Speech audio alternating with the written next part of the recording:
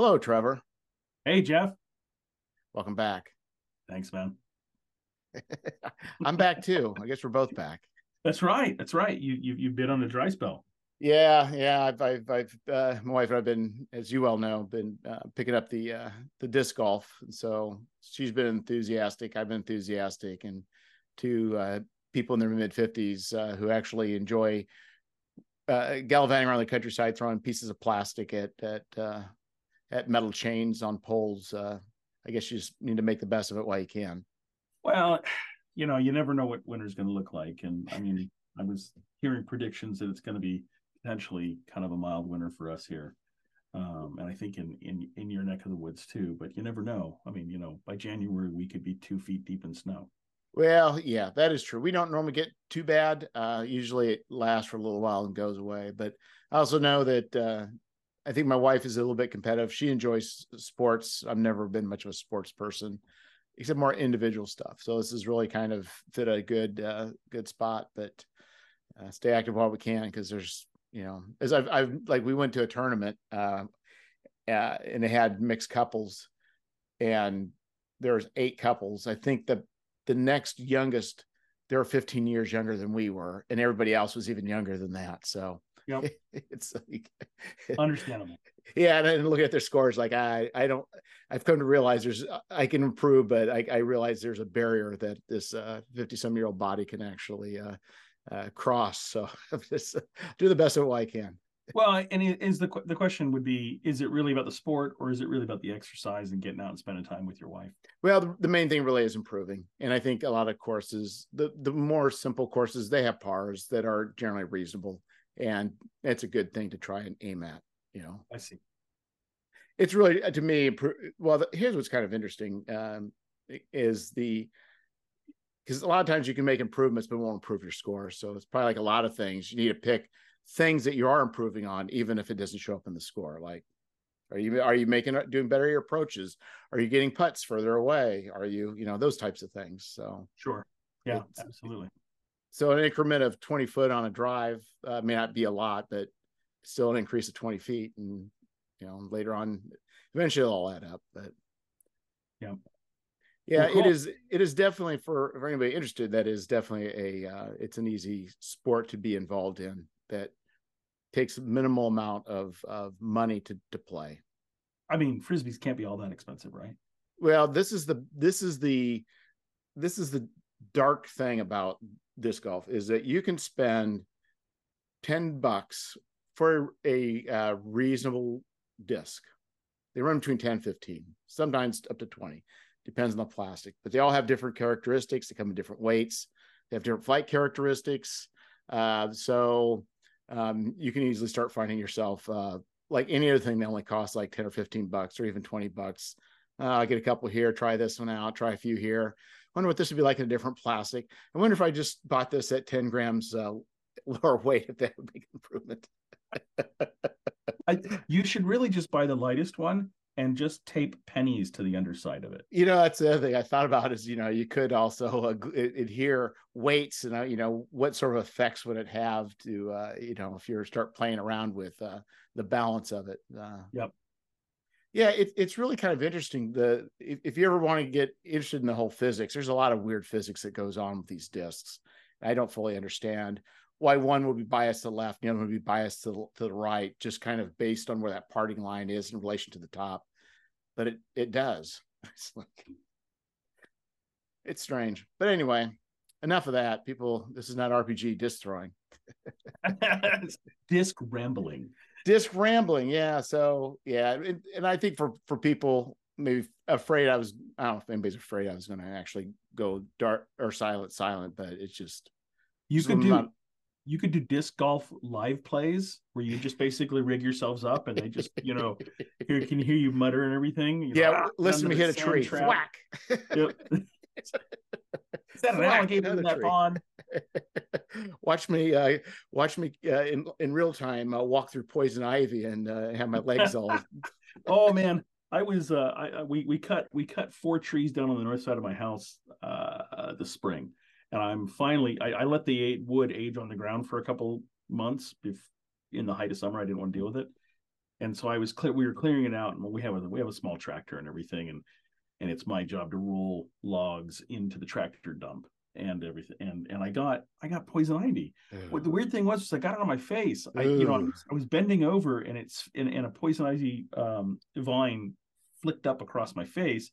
And I'm like, I immediately went in, washed off my face, and everything. And where does it show up? It shows up on my arm. Now it's better now. You can barely see that I had it, but just before Gamehole Con, this was just all red and enraged and everything and stuff. And it took about a month to go away. It was actually quite nasty, and it kept getting little like, and they're not really blisters, but just little.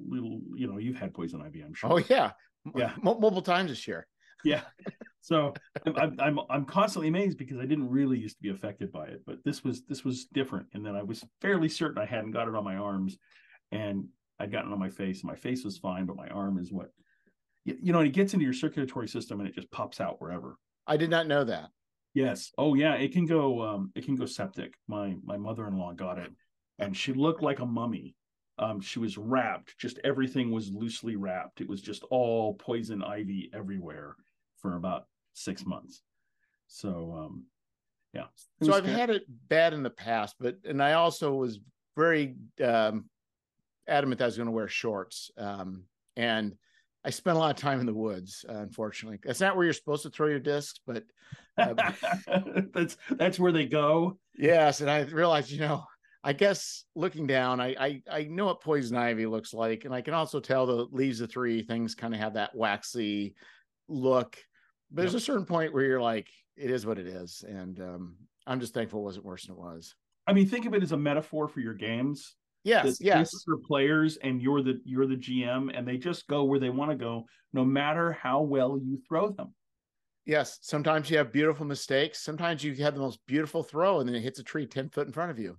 Yep. And you're like, wow, if it only wasn't for that tree. Is that true? Who put that there? If I didn't put that ogre right there, I wouldn't have had a total party kill.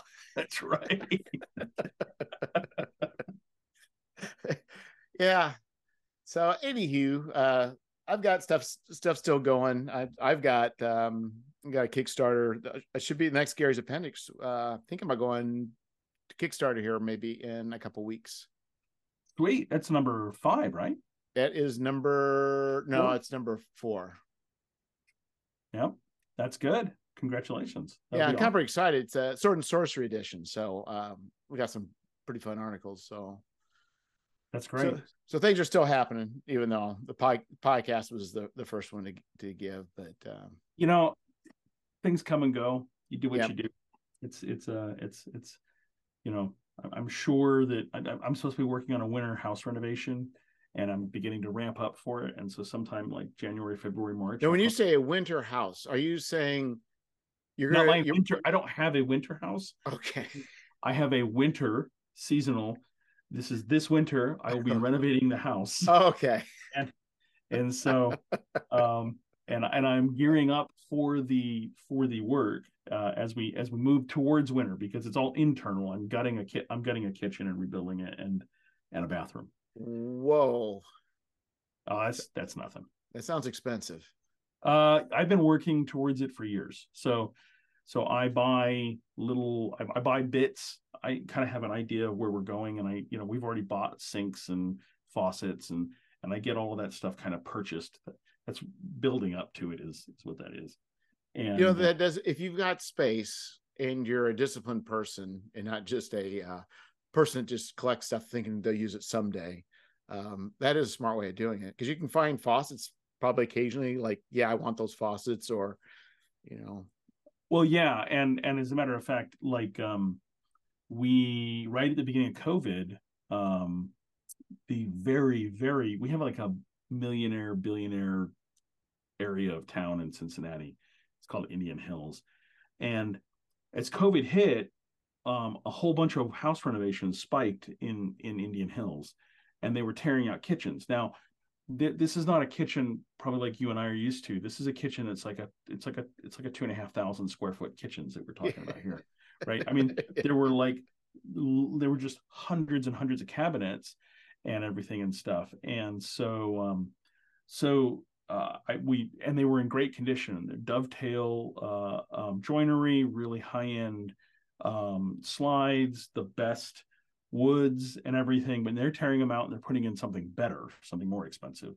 And so each one of these cabinets is probably $2,000 to $3,000 a cabinet. We have 2 or 3 big reuse centers here, and millionaires donate their cabinets so they can take it as a tax write-off, and instead of just throwing it in a dumpster. And so they would literally get, like, 2/3 of a kitchen that's in pristine condition, and that's enough kitchen for you and I for like 2 or 3 kitchens. You're right.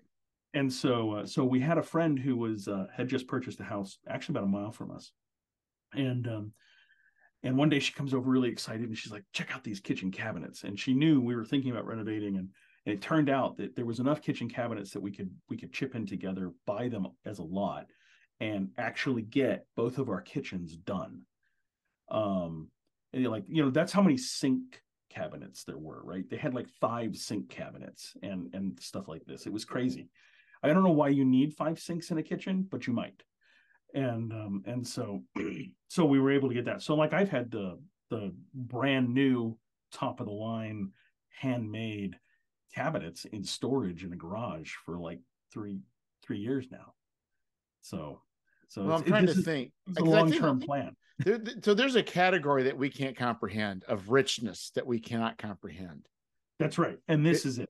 You would say, to them, I have no, if you were to meet the person that owned the house, you say, I have no idea. Why would you need five sinks? Well, of course I need 5 sinks. Whenever we host parties, I need 5 sinks to keep the hors d'oeuvres going, right. Whatever going, is going. There's a clam, island with all the ice and the clams are just open on it.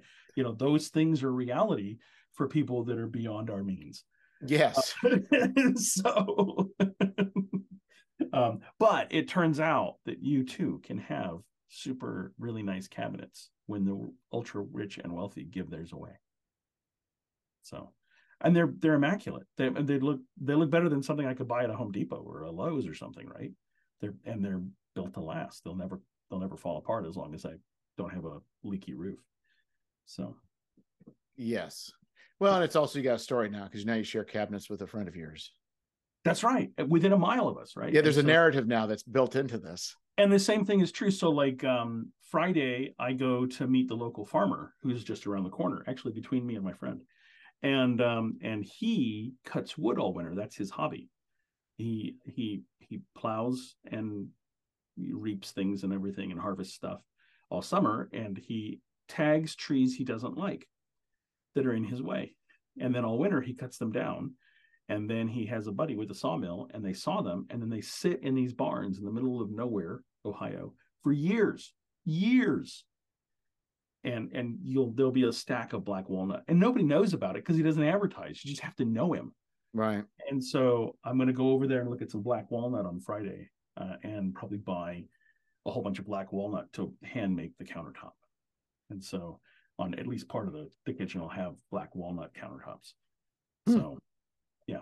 So, but I can buy from him barn aged black walnut. As a matter of fact, the desk I'm sitting at right now is barn aged ash from my farmer.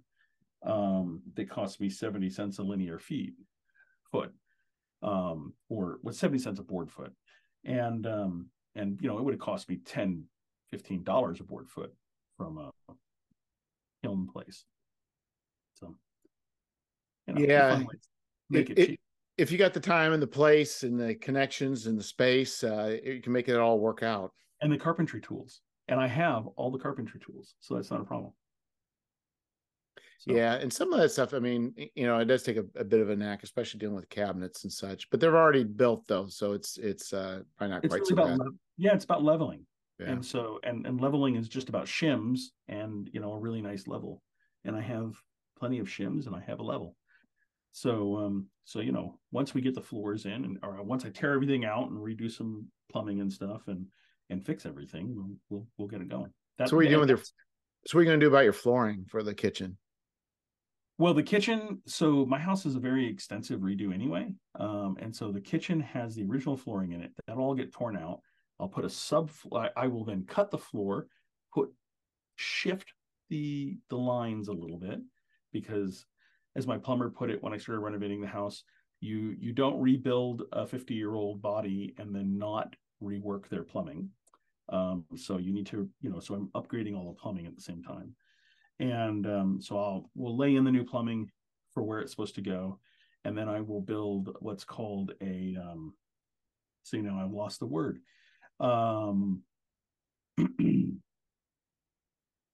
You build little walls. That's how they are. They're little walls.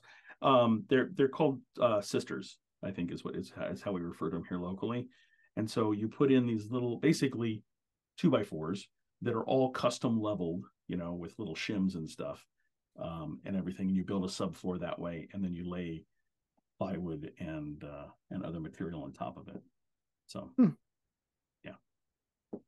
So what the final height needs to be, because I have just outside in the dining room, the great room is right next to the kitchen, and I know what the final height needs to be, and all I have to do is work backwards with my dimensions. It's like I know a 2x4 is 1.5 inches thick, and I know that the plywood is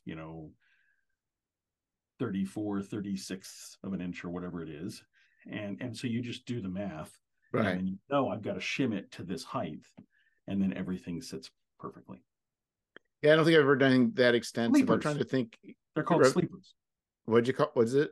They're called sleepers. The little trusses that you put underneath the floor. They're called sleepers. Sorry. Yeah. I knew it would come to me. I just haven't done a lot of woodworking in a while. But my entire house is on sleepers, because this was originally a chicken coop when I bought it. I didn't know that until about an hour after I signed the paperwork that the house was a chicken coop. In the 1940s, this was the chicken coop for the farm, for all the farmland around here. And in the 40s, 30s and 40s, they had a need for itinerant labor. And so they took the chicken coop and converted it to itinerant labor housing. And as a matter of fact, I don't have it. I can't go grab it right now easily. But when we were renovating the house, we basically built walls and an extension, and then scissor trussed over the existing house, demolished the house while we were living in it, and then built the new parts and married it all together. This is a 10-year project. It's been 10 years since I've been working. Right. It's still going on. It's still going on. This is the last bit, though. The kitchen and the bathrooms are the last thing. I have less than 10 linear feet of outside wall that's original to the house. I have replaced everything. So little bits at a time, as I move through rooms and everything, I have replaced and upgraded the foundation and done everything. So this is a good project. But yeah, so we found this board on the wall, and it was the original sketch that had like literally a box that says coop in it, right? And it's like, we're going to add these rooms to it, and that was it. That was the amount of planning that went into changing it to itinerant laborer housing. Was a sketch on a wall that they then plastered over. So when I tore the plaster down, I recovered the board, and actually it's my plan to when I'm done, to have that board framed, because I have it stored away somewhere, to have it framed nicely with a little plaque at the bottom that lists all the people that helped me renovate the house. So you'll come in and there'll be a picture of the house finished, and then the board, and then thank you and everything. Yeah, it would be interesting to know the stories of the people that lived in this coop. Yeah, originally. Yeah, it's a crazy history to a house that's only like less than 100 years old. And right. So, it's not the kind of history you think of the house history just being of just individual families owning a house. Like, I built this house, me and Ma Kettle, and we had our kids and whatever, but it's like, no, it's much more than that. Yeah. Yeah. But we have rambled way off topic. My original point was that, like you, there are moments when you have dearths of rambling, yes, and you're focused on something else. So I totally understand. Yeah, it is, and I think it is a healthy thing to. I mean, I think for a lot of us who can hyper focus on things, it's probably best to occasionally aim that 10 gigawatt laser at something else rather than just burning a hole in the same thing all the time. So yeah. And I think the thing too, it's like, to me, there is inspiration, maybe not directly always, but it's kind of like now you telling me about this. Do you ever read the comics Kings in Disguise? No, I've never even heard of them. So Kings in Disguise came out in the 80s, and it was about it was during the 20s. The mother died, the father left to go get work, and these two boys went out to go find their father. Okay. And it wasn't, I mean, it's pretty tough. I mean, some of the stuff was good, some of the stuff was bad. And one guy thought he was a king of Spain, and I think he got away. He had tuberculosis, and they would boil. And he got real bad. Was it was it thistle or something? They would boil. It would like it's like a narcotic. It would help him with his cough, but it ended up just messing with his mind. So it was kind of This is a comic. Okay. yeah, Kings in Disguise. So anyway, but anyway, it just like looking at that, it's like, well, there's a bunch of stories there with that, like whatever that is. Um, Yep. I don't know. So, and same thing with whatever you're doing. It's kind of like with E.B. White. He his whole idea with being a writer is that he was asked during World War One, for what you did. He was known for being a writer, but I think he said that he put farmer because he had a small farm he wrote from. But he's like, you're not really a writer. You experience other things, and those things come out in your writing. Like it's, and I think sometimes too, it's our experiences that we see, people we come in contact with, books we read, movies we see, walks in the woods. Those are things that come out in, I think, the products that we produce.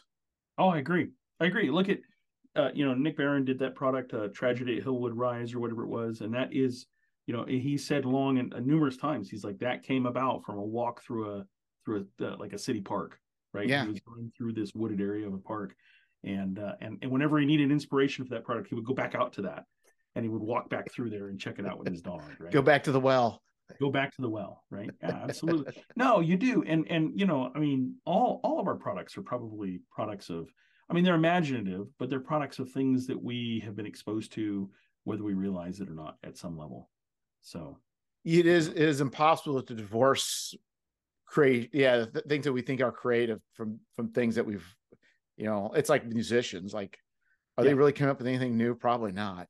Well, Orson Scott Card wrote he wrote a short story about that, actually, where this person had been, it starts out and it's like this person has always been alone and they're administered by robots and they're in this dense forest. So they can't leave the forest, but there are musical instruments there and they're taught, basically they're given instruction on how to play by the robots, but they're never allowed to listen to man-made music, right?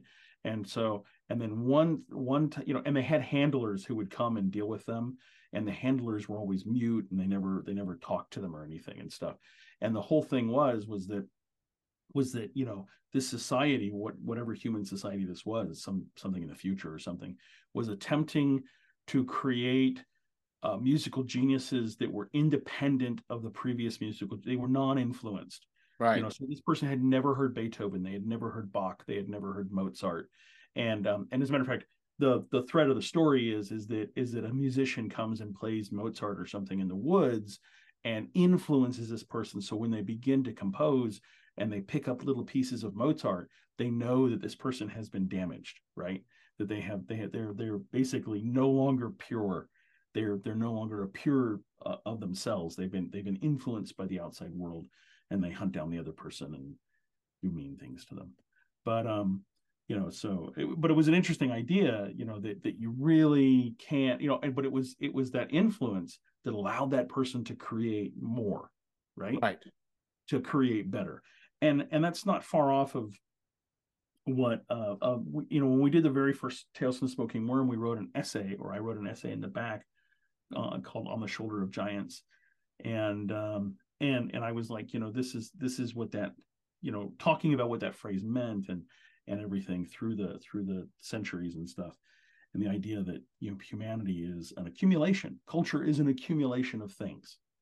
And it's a historical accumulation of stuff. And sometimes its origin is surprising. Yeah, So I was listening to there's an absolutely phenomenal podcast about Dolly Parton put out by I put it out. It's like a multi-series, and then they were talking about country music and the banjo, and then there's a gal, I forget her name, but part of the Carolina Chocolate Drops talking about how it was an African instrument, but then she started tracing it back, and it really goes back way further than that. It's like a Middle Eastern, and talking about different vocalizations and things. They're like the calling or whatever. It actually goes back to like a Middle Eastern chant, yeah, and she talked about how people on ships traveling to wherever, like say coming to the U.S., different nationalities would come, be on a ship for however long, a month or 6 weeks or whatever it is, play music together, sometimes even swap instruments. yeah, But this sort of thing has been going on, for thousands of years. And we think that, Led Zeppelin comes out doing something new. Well, it's just derivative of the blues, which is derivative of this, which is derivative of that. And, next thing you're going back to, people around a campfire, 5,000 years ago, plucking away on a string. You yeah, first invented it. It's like, it's like, yeah, yeah. So those are, yeah, those, I think what we do in life influences what we write. I completely agree with that. So certainly influences how I think. yeah, it's impossible I mean, try and think anything's original, and that's why I think sometimes, um, I think the best thing we can do is produce something that's interesting, that's our take of something that's already probably a pastiche. Yeah. There's nothing wrong with that. Just have fun with what you do. And if people like it, they'll buy it. And if they don't, well, it's still out there. You never know. Maybe it just hasn't found its audience. Well, that's another thing. Before we do talk about Smoking Worm, there was a rant I was kind of wanting to do. Not really a rant, but Okay. I couldn't find the quote. There's a fellow on one of the forums who produces a lot of stuff on drive through. I won't say Okay. the system name, um, or who the person is, but he was complaining that his stuff wasn't getting the same recognition as other people. And he was also complaining that he puts out a lot of stuff, but people aren't talking about his stuff. And he was lamenting the fact that while these other people who produce the same sort of content get noticed and he doesn't. And but the same people who he was saying this about, they also were saying very positive things about his stuff. And this was the second time I've seen this person do a rant, Hmm. about that. And I started thinking about, like, and I never reached out to the guy, but while I was thinking, like, talking about, you were talking about recognition, or maybe you don't. It's like, I started thinking, like, I think before we do anything in a creative space, you need to figure out, one is like, why are we doing this? Yes. Like, you really need to figure that out quick. Why are What's you doing this? what is it a deep, does it fill a deep burning need in your soul, or is it for making money? And those two don't have to be separate. I break it down when I talk to new creators on the Scrivenery, which is the little Twitch show that I do with Ed Stanek on the Goodman Games channel. And it's all about writing, getting into and learning about how to write third-party products and independent publishing and stuff, right? And we always break it down into three categories. You're either a profit person, you're either a not profit person, or you're a passion person. And the truth is all of those things can be interlaced in the same product. Oh, Um, wait a second. You got to pick two of the three. You can't have no, all three. well, no. But Or, they can be. For instance, you look at Smoking Wyrm. Some people come and ask me to write, if they can write an article, and they're a passion project. That's a passion project for them, right? Whereas I may write things because I'm like, oh, this fills a void in the existing stuff that I know needs to be filled. It may not be something that I'm particularly wanting to use in my own game, um, but I just want to get it out there because I have an idea on how it might be executed well. And so that's probably a profit thing. And then sometimes I write things and I work on projects and I'm like, I just don't want to lose my shirt on this, and and And Please, so Lord, don't make me let me lose my shirt on this. don't just I don't want to have to explain to my wife why it is that we have to mortgage the house again. Right. But and those things can all be in the same product, depending on the type of product, right? Because my product is a whole bunch of different articles. All of Right. us have, But everybody on the for team. individuals, but for you as a person producing it, Yes, you need to know why you're in this. I absolutely know why I'm doing it. Yes. So, And I think if anybody trying to strike out, they need to not lie to themselves. They can't say, I'm in it for this, but in the end, you're like, well, I'm not really in it for, I'm just doing it because I love it. But if you are going to complain because you're not getting the fanfare that your peers are, then you need to reevaluate. Well, maybe I do want the fanfare. You really just need to understand. yeah, and who, I don't know, I didn't see the rant that you did. My feeling is that I think everybody feels like that person feels at some point, right?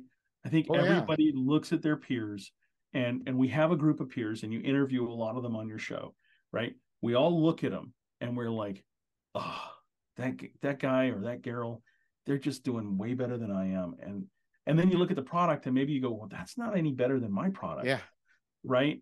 And $25,000 Kickstarter, and boom, out of the sky. right, whereas I'm like, I'm scratching at 2 or 3 or 4,000, right? And so this, I think it comes back to that thing of, you got to walk a mile in someone's shoes before you understand what's going on. And I kind of look at it and say, I have those feelings.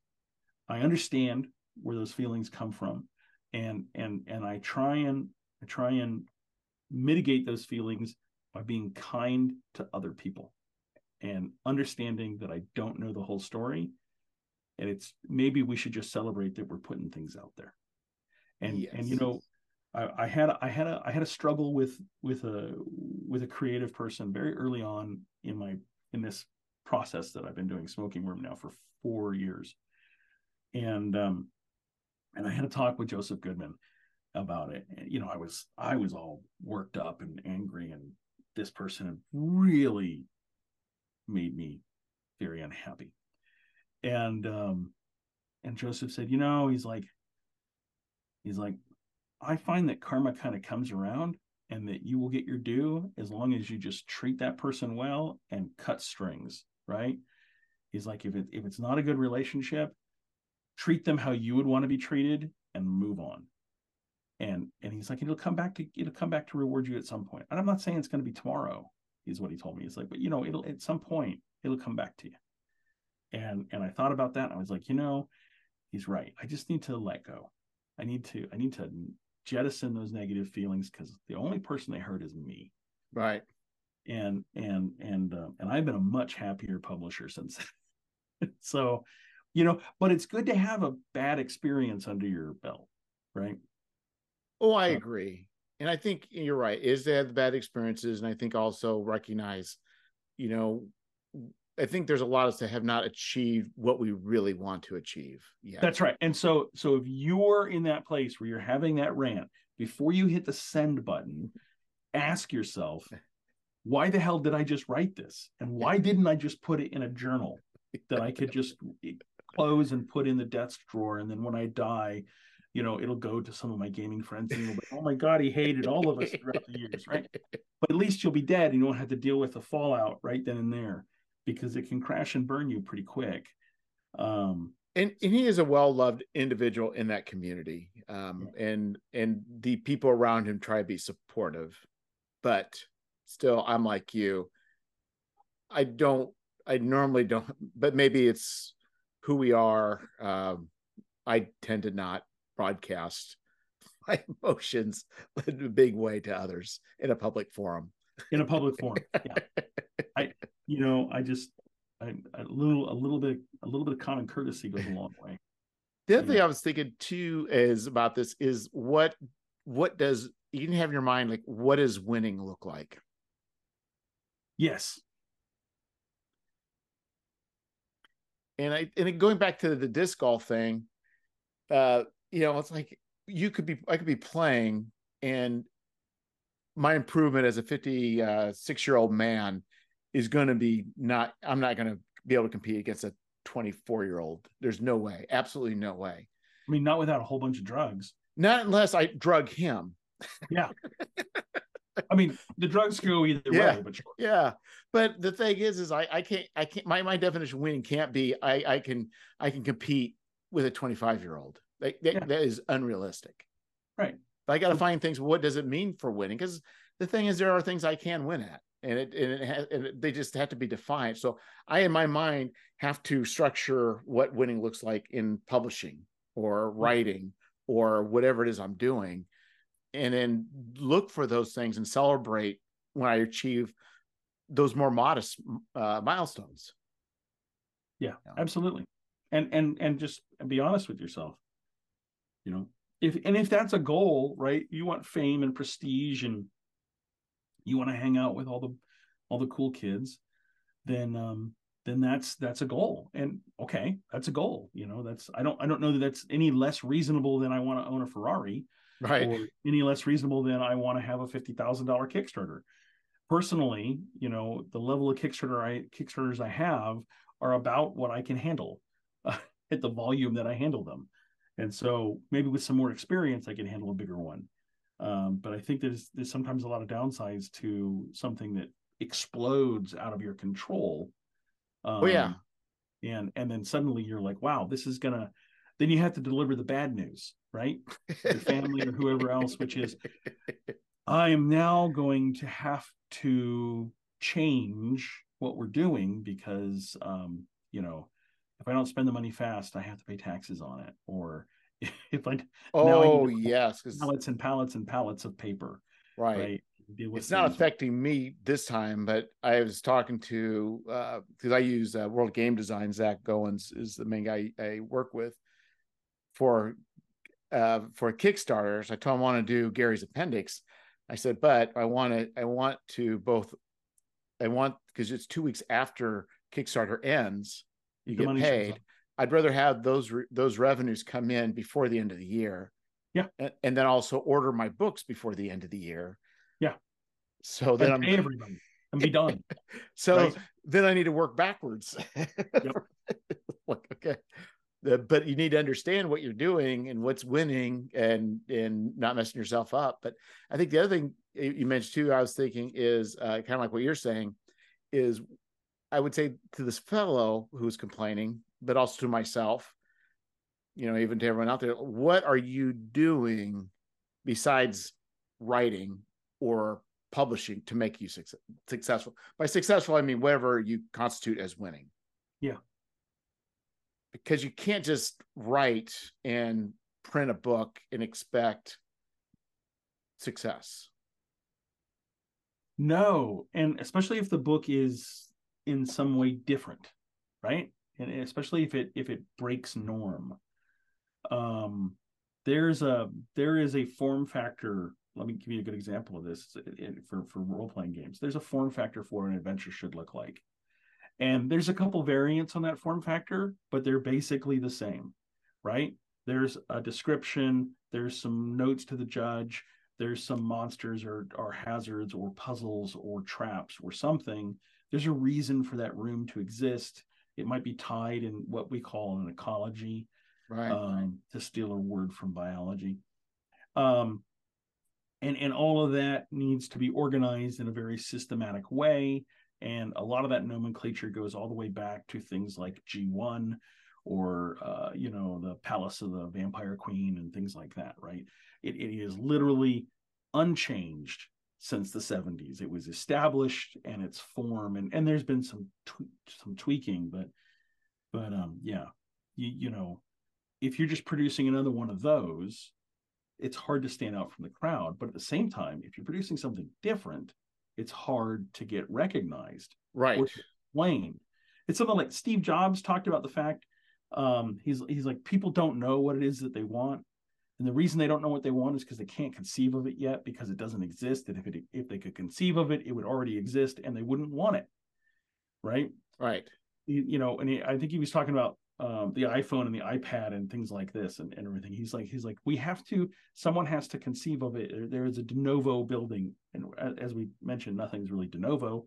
I mean, frankly, iPhones and Apple Watches and everything look like they're out of the Jetsons from the 50s for a reason, right? And, flip phones look like they're out of Star Trek for a reason. Right. But yeah, no, I agree.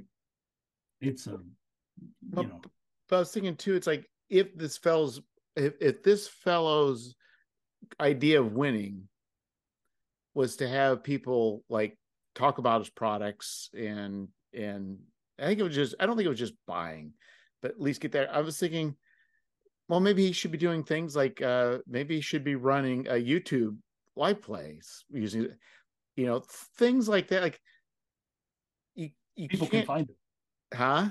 so people can find him. Yeah, Instead of being not well known, but one day you're traveling through Venice and you walk into a bookstore and there's this little English zine that has somehow made its way and it's shoved in between two other books and it falls out as you pick up the other book because you're looking at it. And then you're like, wow, what a treasure. It's a shame this guy didn't produce much because I didn't know he existed, but this is just gold, right? yeah, yeah. And those people exist, by the way, in role-playing games and in publishing from the 60s or for the 70s and 80s. Those types of products are out there. You just have to go look for them, and they're rare and they're expensive, or they're unknown. And so yeah, you could be that too. And Yeah. that's a way of winning, right? Yeah. Long So, after you produced it, it becomes sought after. and I think, but the thing is you can't. It's not a pastor friend of mine who came to a town and started a church, and it wasn't going well. His dad was helping him, wasn't going well. And then he was complaining to his dad. His dad said, "Well, nobody asked you to come here, and nobody asked you to write Tales of the Smoking Wyrm. Nobody's told me to write Fan of the Fly. Nobody's said we need you. There's no group of people that demanded this. We're out there just doing it, Yeah. And so there's a point where you get enough people, and then people do demand it. But starting out, there's nobody asking for it, and you need to realize that it's not. And that's where I've kind of felt this person's angst. I kind of felt a little bit of, because I produced product for a segment that I thought was underserved and I thought would actually be more supportive and would be more hubbub about, and absolutely not the case. Yeah. But I also had to tell myself, they didn't ask me to write this. That's right. It's like, but in the end, that doesn't mean you don't write it. It just means it wasn't as well. It didn't do what you really wanted it to do, which was, maybe make a lot of money or something. Maybe. But the thing is, I expected to walk into town like a prophet and have everybody just welcome me like a savior. Oh, where have you been, Jeff? We've been looking for something like this for decades. So thank you, Jeff, for writing this. I was kind of expecting that without actually engaging in the community. So I also had to realize I just walked into to a place I didn't know anybody, announce I've got a product, and then I expect people to just say, yeah, Jeff, thank you very much. We're just so happy you did this. We can't wait to buy more of your product. That's pretty unrealistic on my part, but I did kind of think that way. Yeah. Well, without even thinking about what you were really, what was really going on. Right. Yeah. So, I mean, realistically, if my idea of winning was to be more successful in that endeavor, I should have been engaging more heavily in that community long before I started putting out product. Yeah. And you'd probably have been more successful. Yeah. Right? But I mean, the alternative to that is you engage with the community now. And not really. I think a different community just came to me. I think some of that community came, but as far as the Facebook group, nobody. Sure. That's okay. It's okay. The other thing I was thinking too is ask yourself, what are other people doing? So this person was complaining he wasn't successful, but what he's doing is not the same level of production values, product types, marketing that these other people are doing. Mm-hmm. And I think sometimes if it's not working, you need to look around, because it's like other people are successful. Why are they successful? Yep. Yep. Sometimes it is a flash in the pan. Sometimes it is just plain good old luck, which is really just the law of numbers. Everybody gets a little lucky now and then. And for people who use, chance cubes to determine the success and outcome of things, we should all understand that. Chance cubes. Yeah, dice in Star Mm-hmm. Wars are called chance. Oh, right. I see what you're saying. Because George Lucas, I guess, couldn't say dice, just the dice. No, they're chance cubes, right?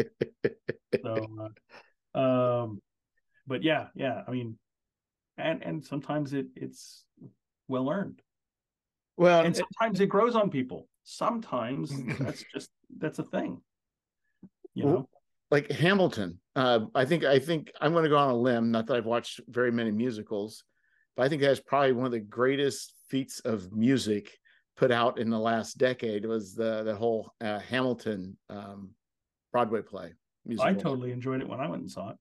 I never saw it live, but I watched it on TV and I listened to the soundtrack. And I think musically is probably one of the greatest musical events. Yeah. I mean, well, I think he felt very hungry. Those felt like songs that were like destined to be what they were. And I think to me the story was more than what I thought it would be. It was way different than I thought it would be. But when he came out with that, I think he went to the Obamas, the White House, and did a portion of it. Yeah. And I think Michelle, like, what, he told Michelle Obama, like, what this is about. And it's founding fathers, but they're actually people of color. And she looked at it and said, good luck with that. Yeah. And then I think it went for a year, and it didn't do very well for like a year, and then it caught on fire. Yeah. And sometimes, and so part of what we're doing when we make things is refining, trying new things. Some things win, some things don't, or fail, succeed. I think you learn really well from your failures. As a matter of fact, I think your failures are probably the most important thing that you have. And so you build on it. Yeah. I don't know what to say. I think that's just it, right? At that point of failure, because I think maybe not just adjunct failure, but we have Kickstarters that don't perform like we would like. I'm pretty sure that if you ask the creator honestly, every single one of them would say that Kickstarter did not perform like I really wanted it to.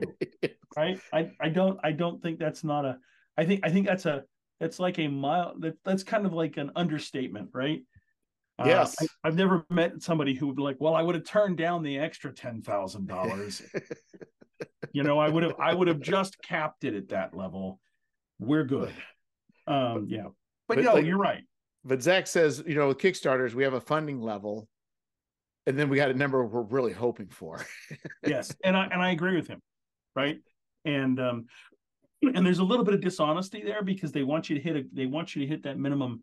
They want you to set a goal, but you need to set that goal low, because there's an algorithm that drives it, and it's the percentage of funding that drives things. And so then you see people putting out ridiculously low goals. They're like, there's no way you could ever publish that with that much money, that little amount of money.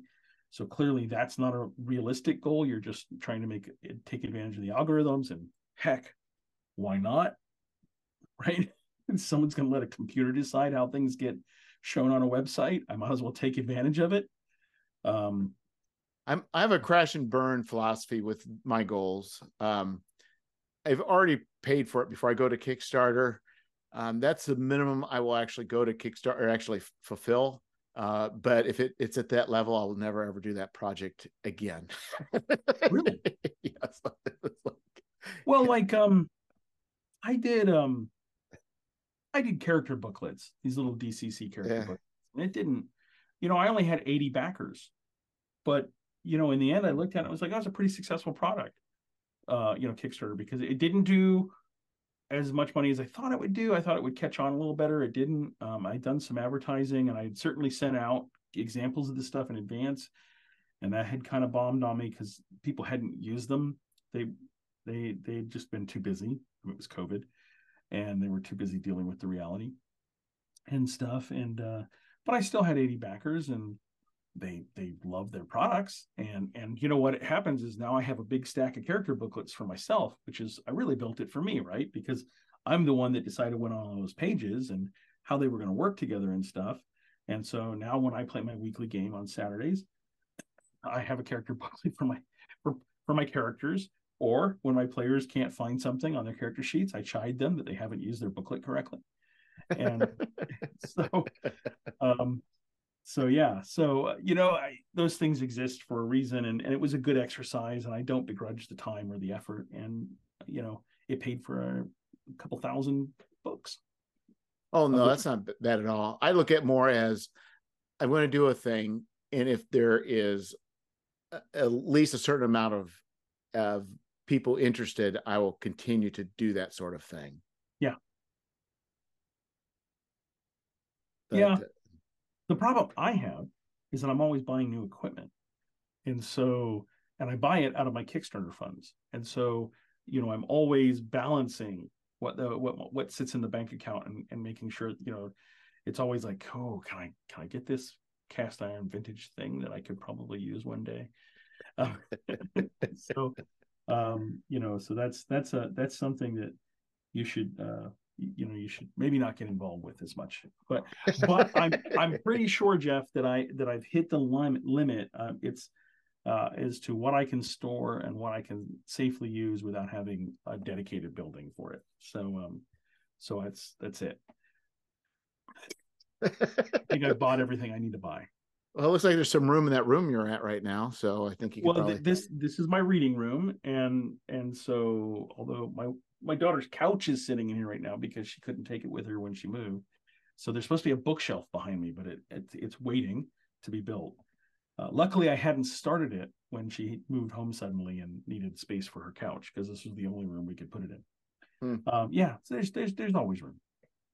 Yes. I can always find space. This, I when I do Zoom meetings, interviews and stuff, I do it here. This is my art desk. And so what you don't see is all the art supplies. And this is the desk that I do product photography at. And, I've got big weights here. Oh yeah. And you do ironing while you're at it too. That's right. I can do my ironing. I've been rehabilitating these and painting them because they weigh like 10 pounds each. And so when I'm hand gluing stuff, I can put the weights on top. I got handles on. But so this is where I do all of that. And you know what? They're cooler looking than a paper wrapped brick. Although this is cheaper. So it was 58 cents. I'm just amazed you can. That's what I find amazing. I can't keep numbers and such in my head, and to remember 58 cents for a brick is pretty stunning. I don't know why, but it's the thing that sticks in my head. I can remember what I paid for just about everything, right? And so, yeah. So maybe it's your way of indexing inflation is how much are bricks? How much are bricks this year? Oh, 62 cents now. Now we're getting expensive. So yeah. No, we better talk about your Kickstarter, because you got a Kickstarter going. I do have a Kickstarter going right now. It's for Tales from the Smoking Wyrm number 9, which may seem odd to some people because I have yet to ship 7, which I have here in my hands, and 8, which I literally delivered to Kickstarter backers. Actually, at the time of this recording, if it hasn't gone to you yet, it will go to you in the next couple of hours, because Brian, who is my partner on uploading things to Drive Through, he is in the process of uploading things right now. And actually, just as we went live, he mentioned that I needed to send him one file. And so as soon as we get off, I'll send it, and then it's going to go out. And all my backers will have issue 8 in PDF, and it's at the printers. And so I should have it back, I think, by the end of November. We'll see. I can never tell how backed up a printer is when my product actually gets there to him. So, but yeah, so 7 and 8 are about to go out to backers. That's another Kickstarter that I'm finishing right now. Everything's almost done. And then number 9 is the current Kickstarter, and Tales from the Smoking Wyrm. That's Tales from the Smoking Wyrm 9 and Smoking Wyrm Monograph 2.1. So it's volume 2, number 1. is on that Kickstarter as well, and that is an adventure. It is called Krampus Comes to Kosboterham, and it is a an open design style game, like more like a sandbox almost, where you have something going on, but players can go in any direction to solve to finish it, and everything. And obviously, because it's Camp Krampus Comes to Kosboterham, you're in Kosboterham, and Krampus is going to show up. Okay. There's no hiding in that title, and everything, but it's really cool because I'm reuniting with John Cobb. As a matter of fact, the very first Smoking Wyrm monograph featured art by John Cobb. Here's a couple of his pieces. Oh, beautiful. Troll. My favorite one is, where's he at? Actually, this guy's pretty cool too. Look at that wicked blade on him. It is. These are all trolls. Yeah. There is the prophetess, I think, the witch. It almost makes me think of Elric in a way. I don't know why. Well, as a matter of fact, he drew Elric for White Wolf, and so the White Wolf covers of the collected Elric of Melman and Benet and everything were drawn by John Cobb.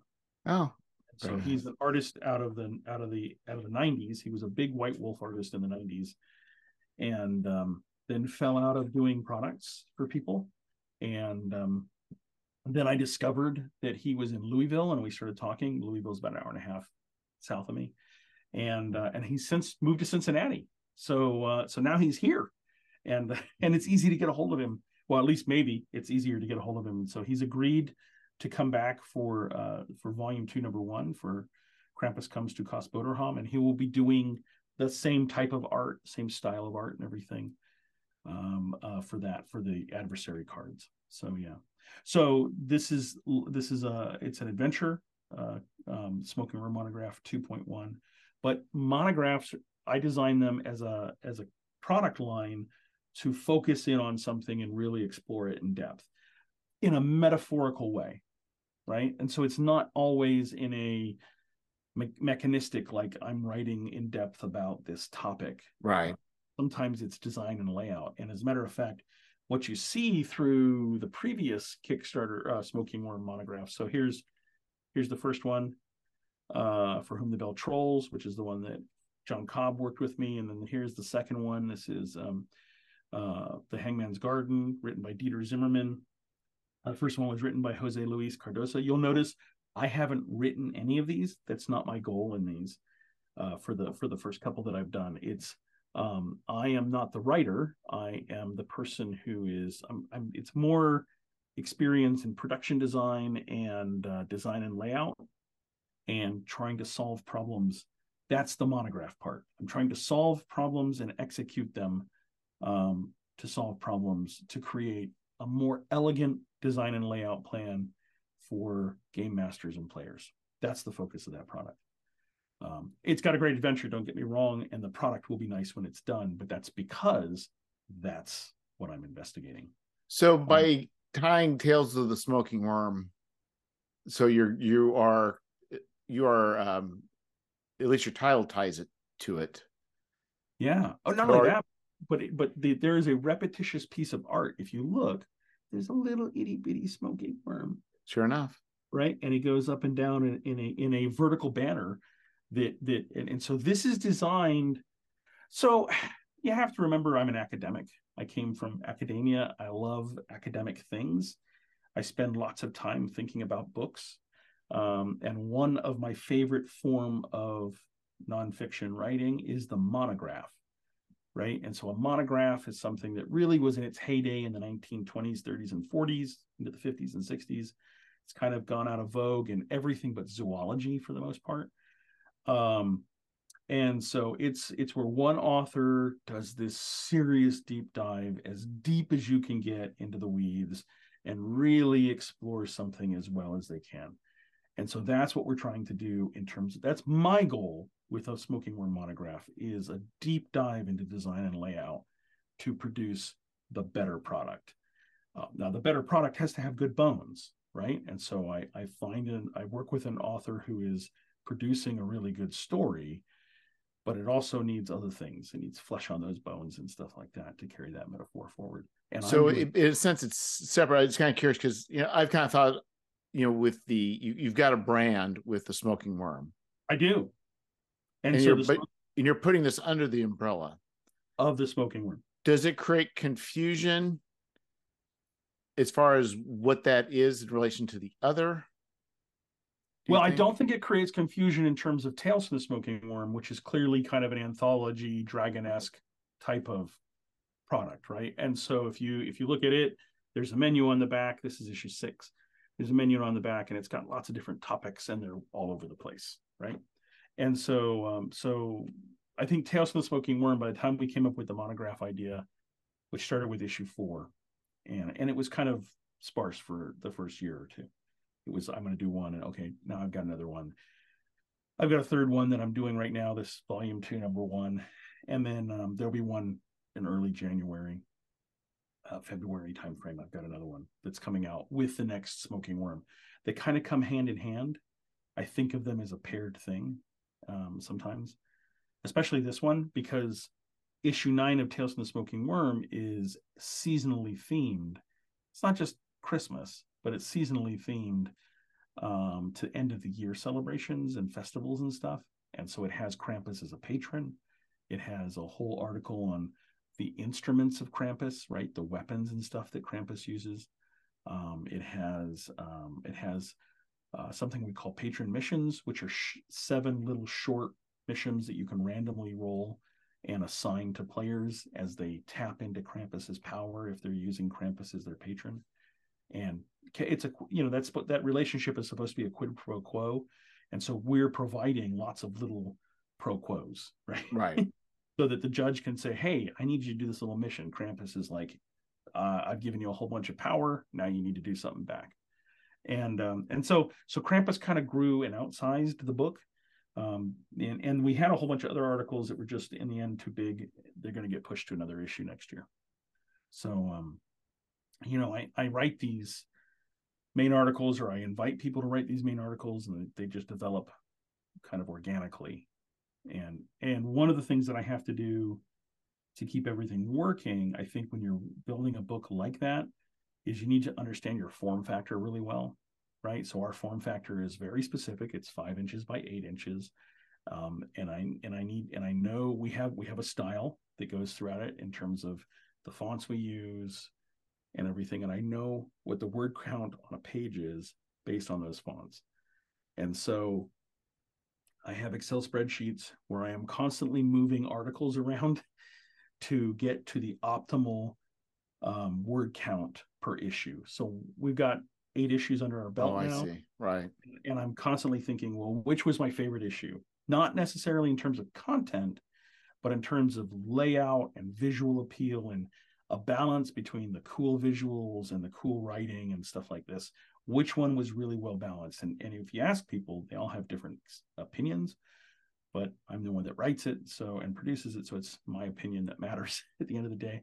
And I have kind of hit in on there's a narrow window of about 2,000 words, which is where I'm trying to hit in a given issue. And then once I go over that, it's between 14 and 16,000 words. Once you go over that, it's too many words. You don't have space to put really big images in it, right? That look big. So if you I don't know, if you look at some of these books, when you have really nice big double page spreads with just a little bit of text on it, it looks very expansive, right? And so you get a lot out of it. Even though it's a small form factor, that's really impressive looking. Right. And people really love that. So even with small size, you can get, big rewards and big payoffs in terms of layout and everything. You just have to know how to do it. And so part of what we're doing is we're constantly pushing that. And so I look at issues and I'm like, oh, that issue had a really good balance in terms of visual and word count, right? I thought it felt balanced. It felt like I got some good art in there, but I also got some really good meaty articles. And so that's where it sits, 14 to 16,000. words, gets me about 60 pages of content, which is 2-color, which really means it's 4-color because you're paying for color when you're paying for color. Yes. And so, so we try and use color. Everybody who's just listening to this, you've totally missed all the examples that I'm giving Jeff. But because I actually have a stack of smoking worms here because I was doing video overviews of them the other day. And something I'm behind on, which is, trying to get a repository of videos out there for people who want to investigate them before they buy them. And, kind of get my take on them across. Yeah. So I don't know if it's really helped my Kickstarters, but I just do a flip through for the Kickstarters, and at least everybody knows like what they're getting. Yep. Well, so I take those and spend 15 to 20 to 30 minutes on them and really go through them. But what I'm doing is I kind of think of it as like a director's cut or a behind the scenes, like MSTK 3000 or whatever, or the director voiceover. And so when I'm talking about the book, I'm telling you what the article is, but I'm also mentioning who the artist is, and we had a good time working with this artist. Or you're more like the DVD commentary. Yeah, and so there's a DVD commentary in there that often talks about the production process that is irrelevant to most people, but there are people who definitely appreciate knowing some of those little quirky things, right? So yeah, and I think for me, and I don't know, and I don't go. I try and keep mine much more limited because I don't think I want to have people's attentions that long for just a flip through on a Kickstarter. But I think what you're doing makes more sense. Product line is called RPG Rambling. Yeah. I try.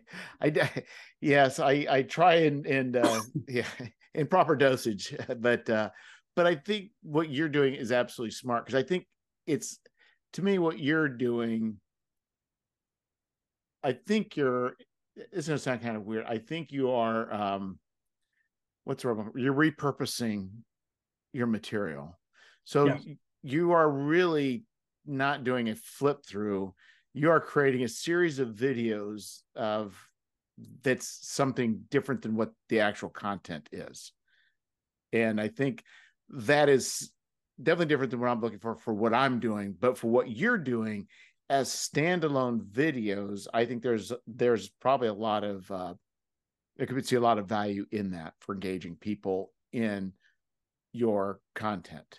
Yeah, and and the reason I do them that way is because my favorite part of any literature or movie or anything that I ever deal with is the rare conversation about the product that has the little behind the scenes photographs on how they made R2D2 or what the puppets looked like in a Jim Henson production or something. Like, I can distinctly remember reading the Cinefex on 2010, right, and thinking it just blew my mind. I'm like, oh my gosh, this is just insane. So I enjoyed podcast. One was I was there too, which he just would interview people who were seconds, or I call them seconds, like backup actors in different movies. Oh, extras, yeah.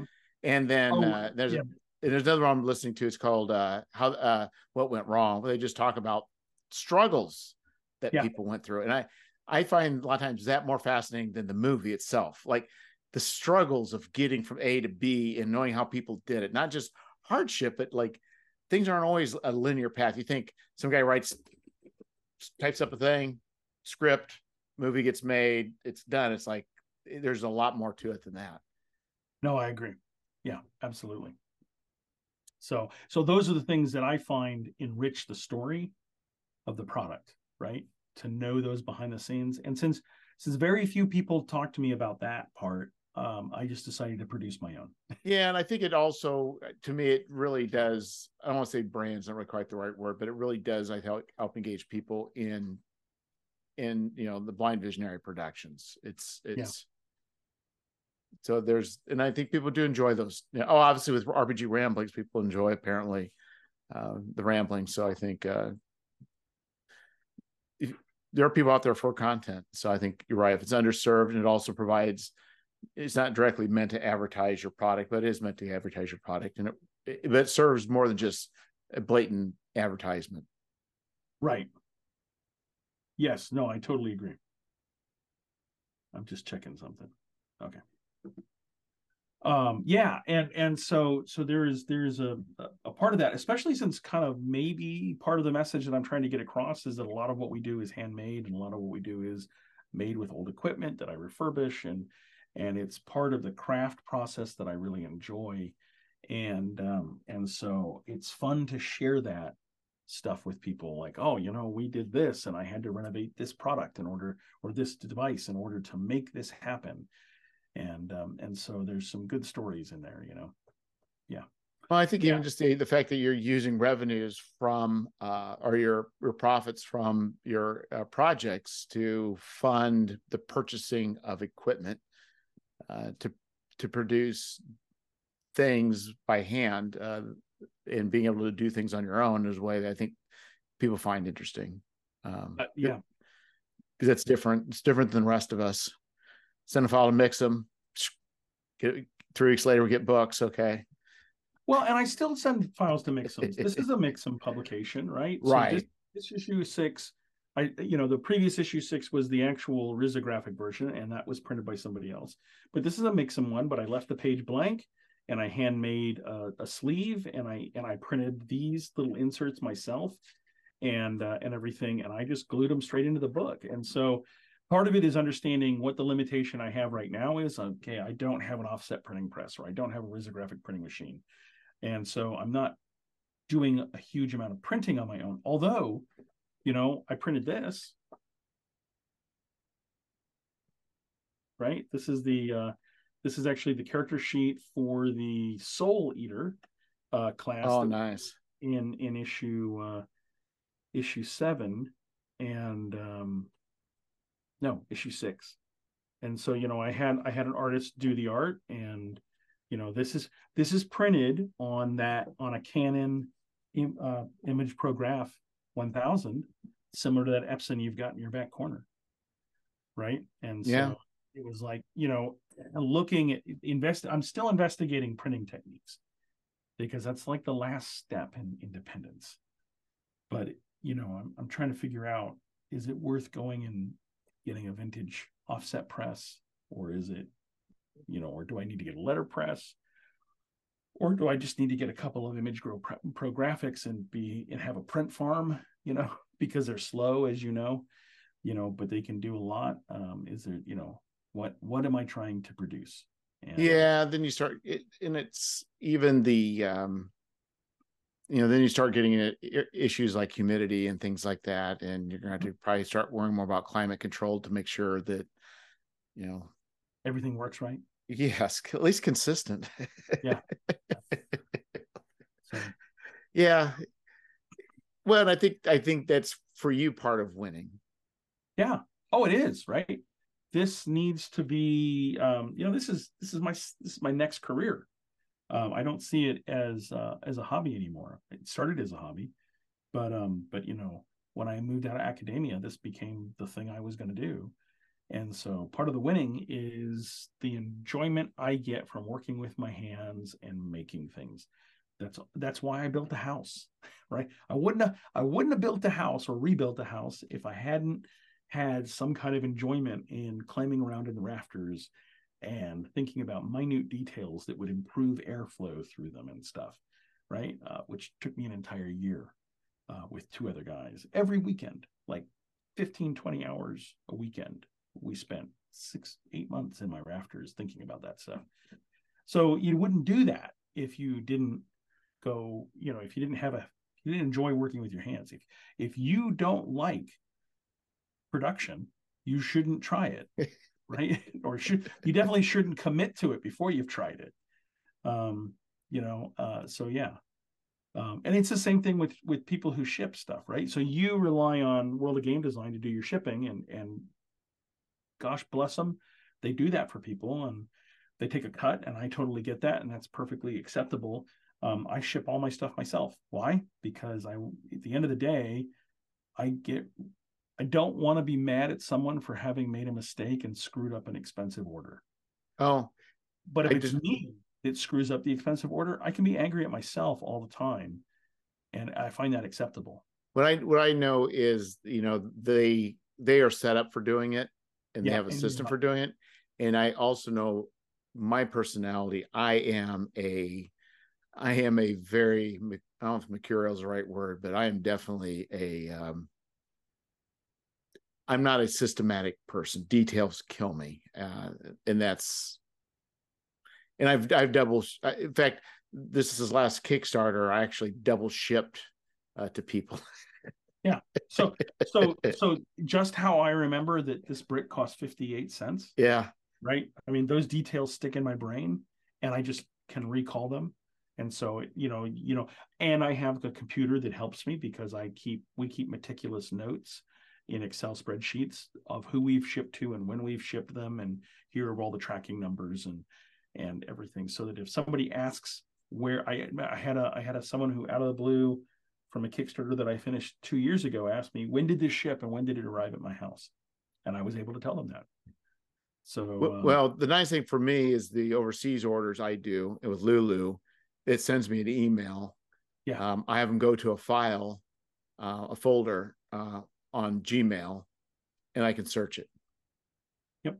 I'm good about setting up systems for that, but just typing in an address every single time or copying and pasting. That would drive me nuts. That's why we have spreadsheets. Right. Well, yes, but also spreadsheets I found, because I love spreadsheets, and I'm not a macro person, but as far as formulas and setting up complex spreadsheets, I love it. But you can do so much damage so quickly with a spreadsheet. Yeah. Not even know it. Yeah. So those are the projects I'm working on. The interesting thing about the Krampus Comes to Kost-Butterham, for anybody who's interested, is in the previous Smoking Wyrms, we tried a command view layout, which is everything that you need is on a page. How do you balance that in a small product? One of the ways you balance it is by introducing a new form, reintroducing a form of grammar that was used in the 12th century called manicules. I use them extensively. They're little finger pointing devices. And if you happen to have any of my previous products, you will find them all over the place. And they point to the page number or the area that is important for that product. And that references it. So it connects things together. So as a judge, it's a call out. Oh, this is something that was on another page that I may need to think about. But you need that design visual cue to click your recognition. And it's better than bolding because you bold for other reasons. So there's a whole series of design thought that goes into that layout. Art, player facing versus judge facing. The cards are one way to get at that. There in these projects, there are no single pieces of art that are produced that are not intended for a specific audience. So maps are intended for judges, adversary cards are intended for players and things like this. And there's no like art that's hidden in the book that players can't see, right? It's intended to be seen. The thing that I hate about role-playing games, everybody does it, adventures, is when the cover art spoils what the module's about. I don't like that, which is why I have non-spoiler covers, right? Yeah. And so I try and make them as plain as they can. That if you look at the Krampus Comes to Kost-Butterham, there's this Krampus's face in amongst a standard format that is designed to stand out from most books because they're so starkly white and different.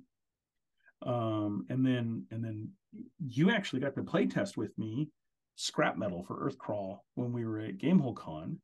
And the thing that I introduced there that will also be in Krampus Comes to Kost-Butterham is sensory cue cards. And this is a way to in a limited form factor. Space is a big deal. One of the things that you always have in descriptions of printed products is something the judge needs to read or paraphrase to the players, a description usually, right? We call it box text if you're out of the RPGA and everything.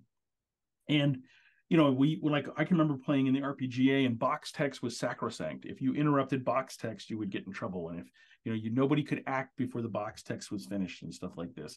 But box text could go on for, sometimes it was a page long, right? Paragraphs. And you know what happens is when when you stand up, and unless it's a poem, right? I stand up and talk to you guys and recite something to you. By the third or fourth line, you've lost it. It's hard to keep all those little details that are important. And then the judge is like, hey, I told you about that. That was in the box text. And you're like, well, I don't remember the box text. And so one solution to that is to pull things out of the box text and give it to them in cards, and make that more immersive and interactive is the goal. And so the goal with sensory cue cards is I give a short description. And then in Dungeon Crawl Classics, we have a luck check, but there's many other systems that have similar things. And, you could do a luck check or a perception check or something like that. And then if the people make their luck check, they get to pick a card. It's, literally they're randomized. So you never know who's getting what. And those cards represent pieces of information that could be true things. They're things that you really hear or see or taste or feel. Or they could be, things like, oh, I'm preoccupied. My suit's really itchy and I'm not really paying much attention. Or they could be red herrings. There could be any numerous thing, right? And sometimes they require dice rolls for you to make a luck save or a will save or something like this, and everything. So, but you read something out to people, then they get to process a little bit of additional information, which means they're connecting it back to what you just said. And then they get to interact with each other if they choose so. And so the goal of that product is to draw players into the narrative, make them a part of revealing that narrative, so they feel like, they feel like they're important, and mentally they're engaged. And then also to be able to produce emotions in them. So some of them, not the ones that we did in Scrap Metal per se, but some of them I've written for other adventures they're meant to ratchet up tension, or they're meant to be kind of scary, or they're meant to be, I did a playtest with one, and it's called House of the Petrified Frog. It's a product I've been working on and will finally, hopefully, come out next year. And I had someone playtest it kind of de novo. They didn't know anything about it, but it had these sensory cue cards. I sent them off to them, and they had a physical deck they could play with their friends with. And he came back and he said, well, they weren't earth-shattering, but everybody got really tense because it kept them on their toes. They weren't sure what they were experiencing. And it was like the early stages of a horror movie where something drops and you can't tell what it is, or maybe something went past your vision in the corner of your eye, you saw a shadow. He's like, all these little things kept happening and it really kept us on our toes. He's like, so I don't know if that's a success or not. I'm like, that's exactly a success, because that's exactly what I was hoping to produce, right? And Scrap Metal had a different feel. It's a post-apocalyptic future, and it's supposed to be about the drudgery of that. But that's the sensory cue card system is a new system this will be the first time I've got a published product with it. And I think it'll change the way people view those encounters. So I don't know. What was your experience, Jeff? Was it in any way useful for you when you sat at the table, or was it the sensory cards? Yeah, and be honest. If you thought they were cumbersome, I'm sure there are people out there who think that. I think the problem is, I hate to say this, but I think I probably need to play it again, thinking along those lines, because I wasn't getting those. I wasn't thinking them as being those, and so I wasn't in a headspace to really analyze that. But what was your experience with them? Was it positive, do you think? Yeah, it was. Let me try to think, because some of them were encounters, right? Were those the ones that were also encounters as well? They could be encounters, right? But they were, as you went through regions, you made checks, and I handed you cards with the information on it. And so the information could be sensory, or it could be an encounter. Yep. It could be an encounter, right? So sometimes they were like sinkholes open below you when you fall through, because it's a DCC funnel and random stuff happens. Yeah. So I think the randomization was good. I think what we mentioned before, I think it was, I was trying to think about what things were sensory, because I think there was something to do with like a sweet smell or things like that. But was it tied to a particular? And it was tied to a particular area, right? It was, yes, yeah. They were area. sensory cards. So this was as you're going through this area, and if people are telling each other what they're experiencing, each area kind of feels a little different. So I would say that I think this is kind of weird. I almost wonder is if whatever the sensory cards are, people can't speak what those are, but they have to role play it in a way. Because we all kind of shared new. yeah, It'd be kind of interesting. Is like you smell something off. Maybe you don't. Everybody share at the end, but if somebody would just say, "I don't really want to go there," there's something about that. It just doesn't smell right. I yeah, think that would probably be more because I think we end up just sharing the information. Where I think before, if people can't share it directly or at all, like do not share this, I think that probably could lead to more, maybe more tension with knowledge. it could. And so it depends on what you're trying to get across with those sensory cue cards. Like I said, you can, what it allows you to do is kind of, as a writer, force the interaction between the judge and the players, right? And kind of put a little bit of umbrage on the players in terms of crafting a narrative. And it is emergent because it's random, because you never know which cards are going to get pulled in what order. Yeah. And because it's on a die roll, you never know how many people are going to actually succeed at that die roll. You kind of Yeah, have and I think as a system, so as a system for generating random events, I think it worked out really decent. But as far as like the senses becoming part of the actual experience, I'm not sure if it did. yeah. And that may be con play, right? So there's a difference between con play and home play. It very well could be. Yeah.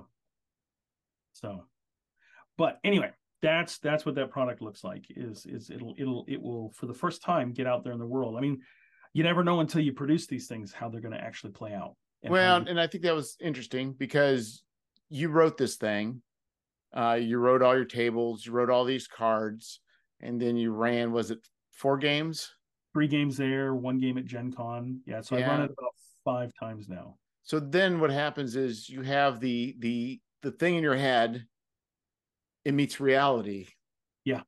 And then, we all like to think we're clever enough to write things that cover all the bases, but then really when it hits the reality, it's like it's a different story. So then you're able to get feedback from Yeah. people. Yeah, and that's exactly why we do playtesting, right? So the very Yeah. first time I ran scrap metal, we got out there and I was with my group. It was with my home group on a Saturday, and they got into a region. They were doing some stuff, and I immediately said, "Stop! I understand that I have totally written this wrong." Right? I mean, I now understand where this is not working, and it's a fundamental thing. There's no point in going on. I just need to go back and rewrite the guts of this, the mechanic on how we're going to do this and everything. I had made something that looked good on paper, but it was way too complicated for execution. And I was the one executing it, and I was the one that had written it. And I was like, no, this is not the way to do this. And so, but I stopped. I got their feedback. I made notes immediately. Went back and completely rewrote that part. Didn't need to rewrite too much of the actual little area notes because it was the central mechanic that was running the adventure that was the problem. And so now I've had 4 play tests under that, and it's so much smoother. So I guess my question for you more so is because I've not written anything that needed playtesting so far. So I guess the question is, I mean, your approach to that, I mean, and your in the methodology you use. So like, and that's what I'm interested in. Okay, so you have a product, you wrote it, and you're like, I need to play test this. It's not as established adventure, it's more sandbox, and it's going to randomly generate, what we're dealing with. Like, I guess how'd you prepare to go to a play test with this product?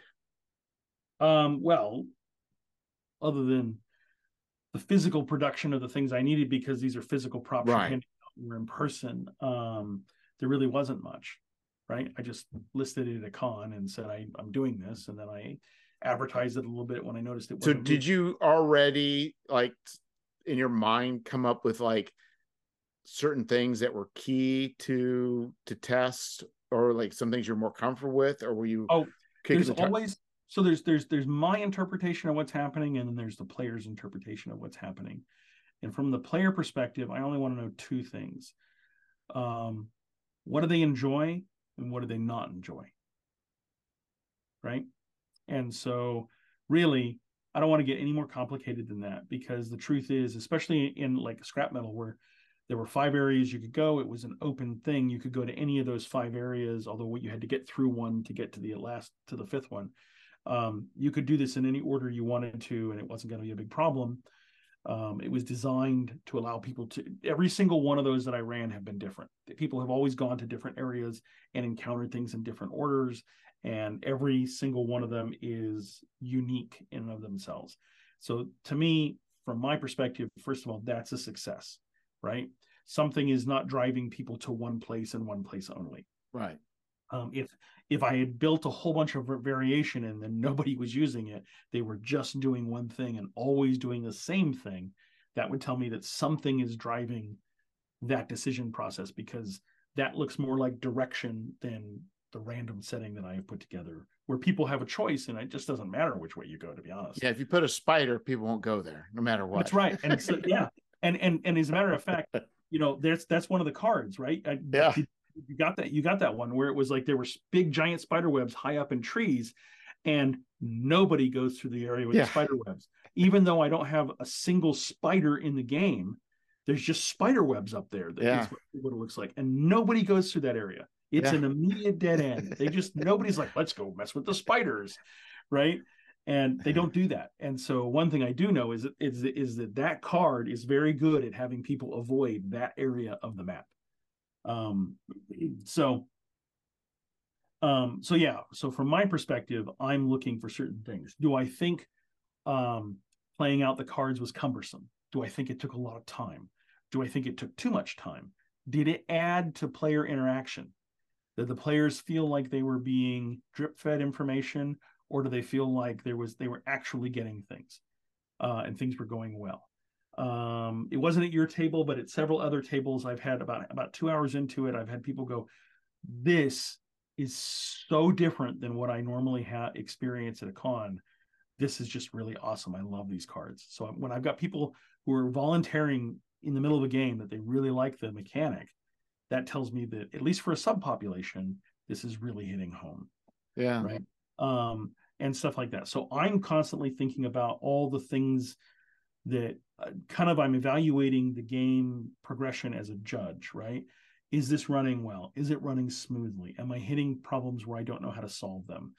Or where I don't give advice on how to solve them, right? And maybe that's the problem. I'm hitting the same problem again and again. I should probably give advice on how to deal with that. Excuse me. And so I'm asking myself a whole bunch of questions. The only thing I ask from players is, what did you like? What did you not like? What were the things that got in the way of you having fun? What were the things that you thought, Yeah, I've heard people say you should never get from players how to fix a problem. They just need to state there is a problem. Or they feel there's a problem. Right. And because the moment they start thinking about how to fix a problem, they're prejudicing their understanding of the moment. And what they don't know is whether that is an atypical playtest or a typical playtest, right? Is this something that happened in the playtest where I flubbed it at the beginning, and maybe I know I flubbed it, and that totally colors the way people see it? Yeah. Or is there something else going on? And so I have a favorite mechanic in all the world, and I could apply it to any game. And for me, just to say, you know what, I think what you need to do is apply this mechanic. Yeah. Yeah. It's like, well, wait a minute. That's it's like, yeah, exactly. Thank you for your advice, but no, that's not how we're going to do it. So, yep. Yeah. So that's kind of how playtesting works for me. It's different than other people, I'm sure, but that's kind of how I approach it. Yeah, it's kind of interesting because you're doing because you're doing a non-linear and random. I'm sure that creates. Really, a dungeon is so. I don't say so simple, but it's it's a constrained point to point. Yes. So that simplifies so much because it limits decisions that people can make or choices that people can make. But we're out in the middle. Realistically, yeah. Huh? I said realistically it does, right? Few people decide they're going to enter the castle by knocking down the wall. Right. Exactly. Right? Most people just use the door. Exactly. See. And so, but I think, your issue is that the system wasn't just mechanical. I mean, not mechanical, but just like, it wasn't just like, hey, I'm going to create a new fighter class. Let's try them out. It was actually saying, if this random generation doesn't work, at least most of the time, like 90% of the time or 95% of the time, I've just created a problem that nobody's gonna. It's going to be a big, very big problem, because you're going to need a pretty reasonable success rate for people to be able to play it and have it be usable. Yeah, because 75% of the time it's usable. That's not good. No.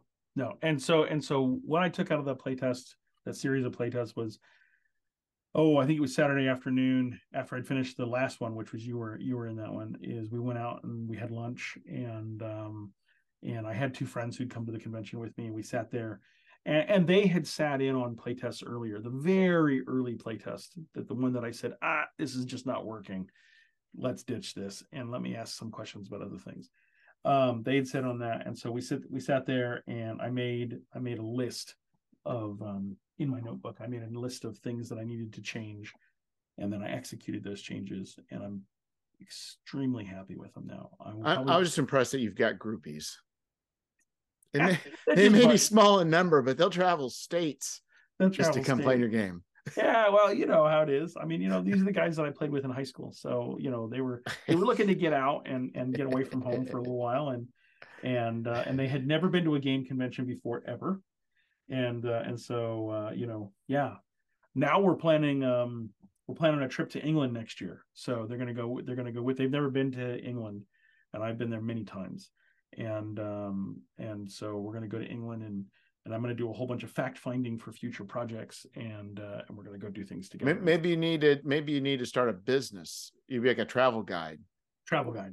Yeah, you'd be travel England with Trevor, and then you'll set the itinerary and do some things and charge everybody an extra $1,000 just for you to, for all of my time. Yes, exactly. Maybe that's my true calling. It's not really zines. It's travel. That would be fun. There's a manager. His name was Ruben, and it's from Mexico. And as far as manager go, it was so. But my goodness, I would pay money for him to take me to New York or New York City. I mean, he was just that kind of personality. Like, like a lot of gusto, very vibrant, and it's like, so it's like maybe that'd be your calling. You can go.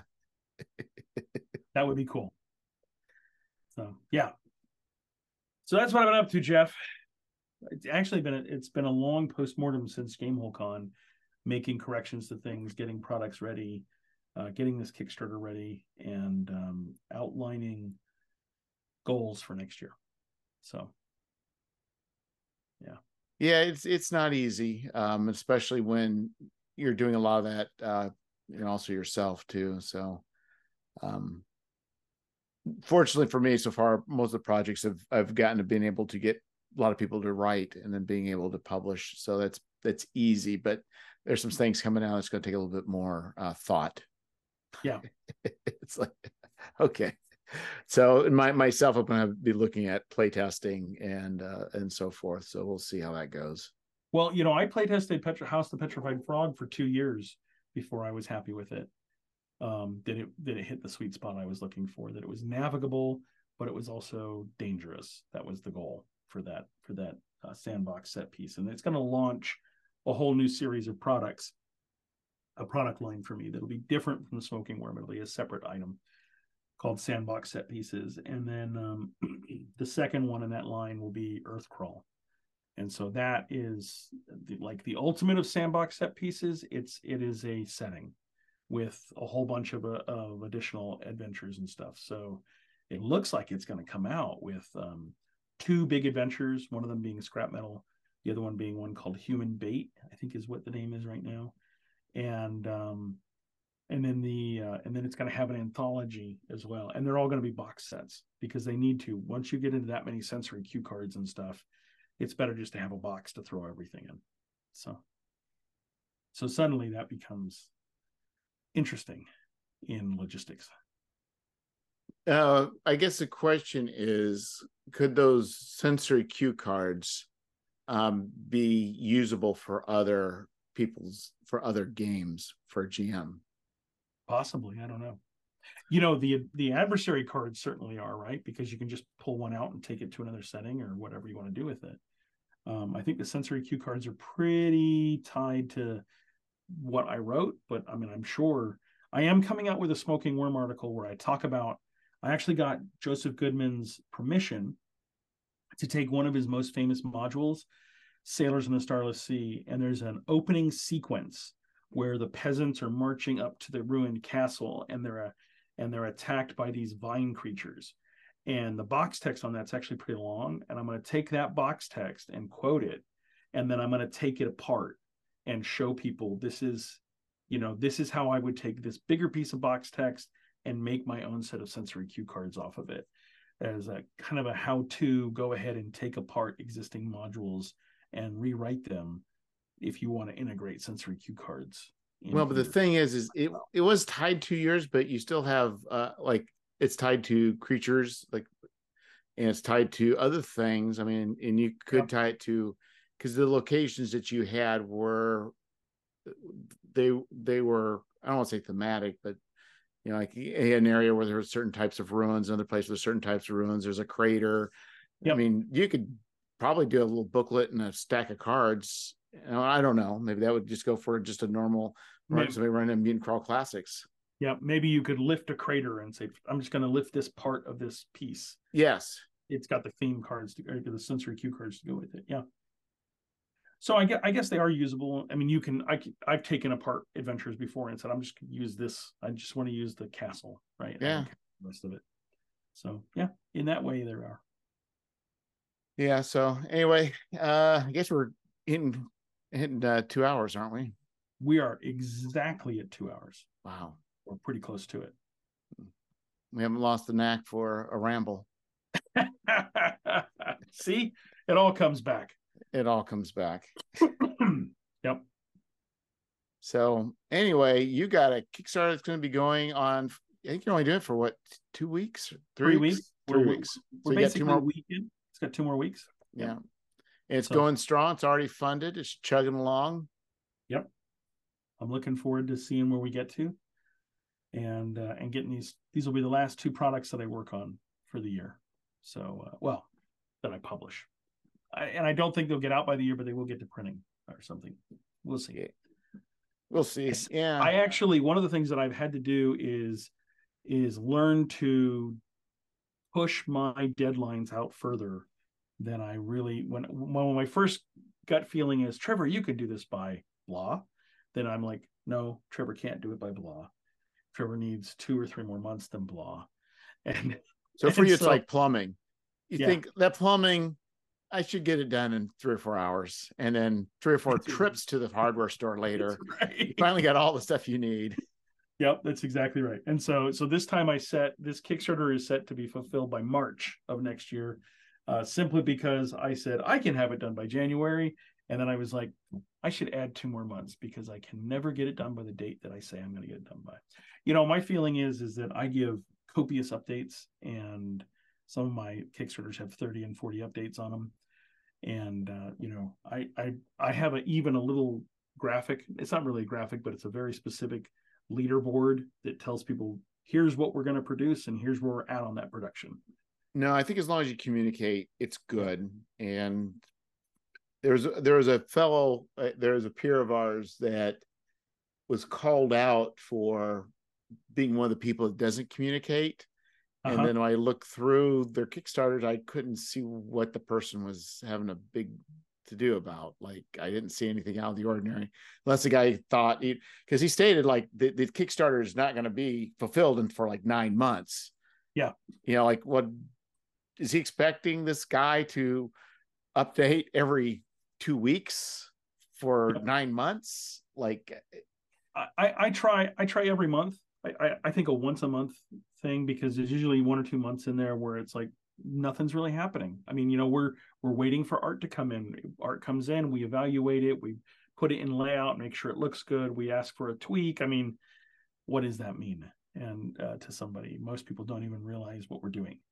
And so, no. so I do sometimes put in little tutorials. Hey, here's the initial sketch, and here's our second sketch, and you notice we changed some things, and here's what it finally looked like, and then here's what it looks like with color, right? And so they can see that and kind of give that background. So sometimes I'm really just doing behind the scenes updates.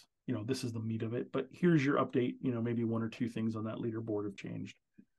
Yeah, and I think as people know up front, I think you've also established yourself after these many Kickstarters that I try. People trust. Yeah. I don't have the I think for me to be going that far out would absolutely stress me out to the max. I couldn't do it. What stresses me out is when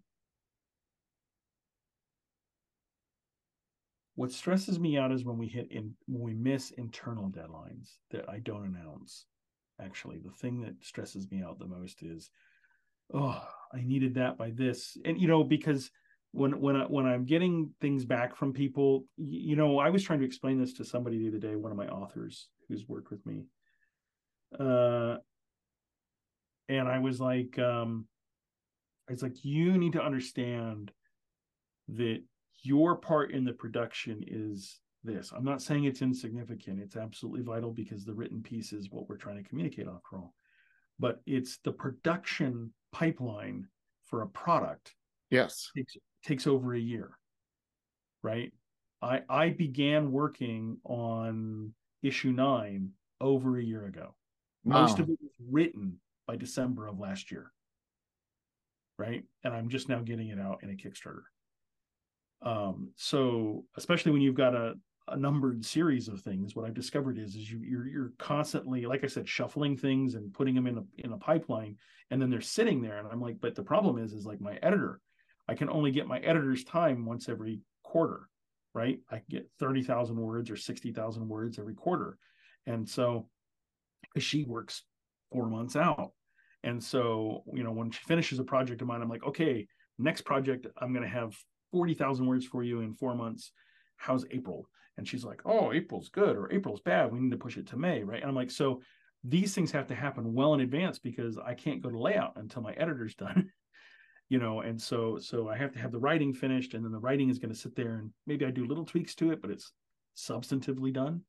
And then it goes to edits, and then those things, that's a whole process. We've built, I've gotten really good at the logistics of putting together products, and it takes me a year, minimum of a year, to put together a smoking worm. So yeah, that's quite astounding. Yeah. Well, especially when you think I'm also working in entire new product lines and everything. And I don't imagine this is any different than like Levi Combs does, right?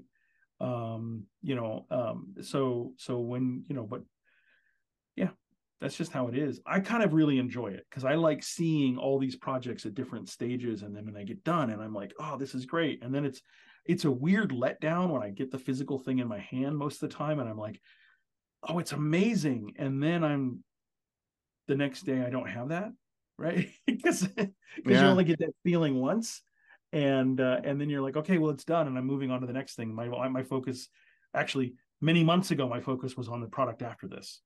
This is just but then the moment comes when I get to pull it off my shelf and use it in my own game, and that's a really great feeling. So, oh yeah.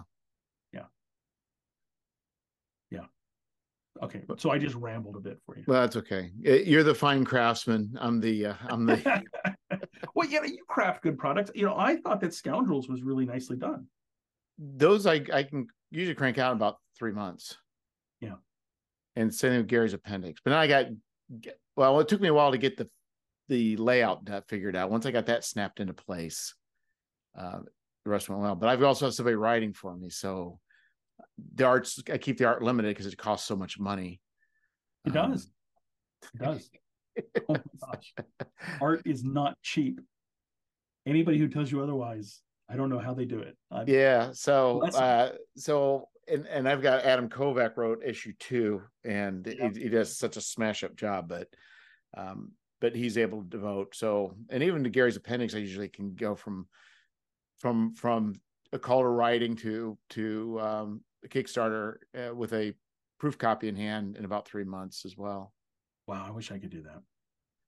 Yeah, it's a lot less stress, but I also don't have the I don't have the production values, and I don't have the cards and the envelopes, and so that's what I'm giving up is the boutique, the what do they call that? Not boutique, bespoke. Yeah. Yeah. So. And and you have to remember, my wife asked me, why is it that you spend hours gluing things? And I'm like, well, first of all, I do spend hours gluing things. Let's just admit it. But I'm always listening to a book on tape, and I'm thinking about products while I do it. And by the way, if you're not good at gluing things, you could not be a bookbinder, because bookbinding is 90% glue, right? Yeah. And manipulating glue and dealing with dried glue and all this stuff, right? And so, so it's good practice. And I'm like, it's good practice. Sitting down and saying, I need to do 400 of that.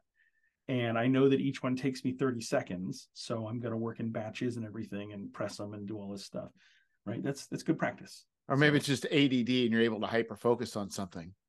No, I don't think it's it at all, because I'm always thinking about other things while I'm doing it. I have always been able to do I love working with my hands. But I would say but here's what I would say. That's why I may think, I think walking in the woods, listening to podcasts, my head goes way off into outer space. But there's the physical activity. I still think you're probably getting to a Zen focusing state by doing the repetitious tasks. And somehow it relaxes you and allows your mind to do other things. But, it definitely relaxes. But to glue in piece after piece after piece after piece after piece, it's more than practice, Trevor. Yeah. You're saying there is something about this activity that just triggers the whatever those receptors are. It gives you the boost. There's something that you find. It feels like childhood. When I was in 10th grade, I took a graphic design class, and we had a printing press, and we had a dark room, and we had we did t-shirts, and we had a Mac too, right? And we did all of these things, right?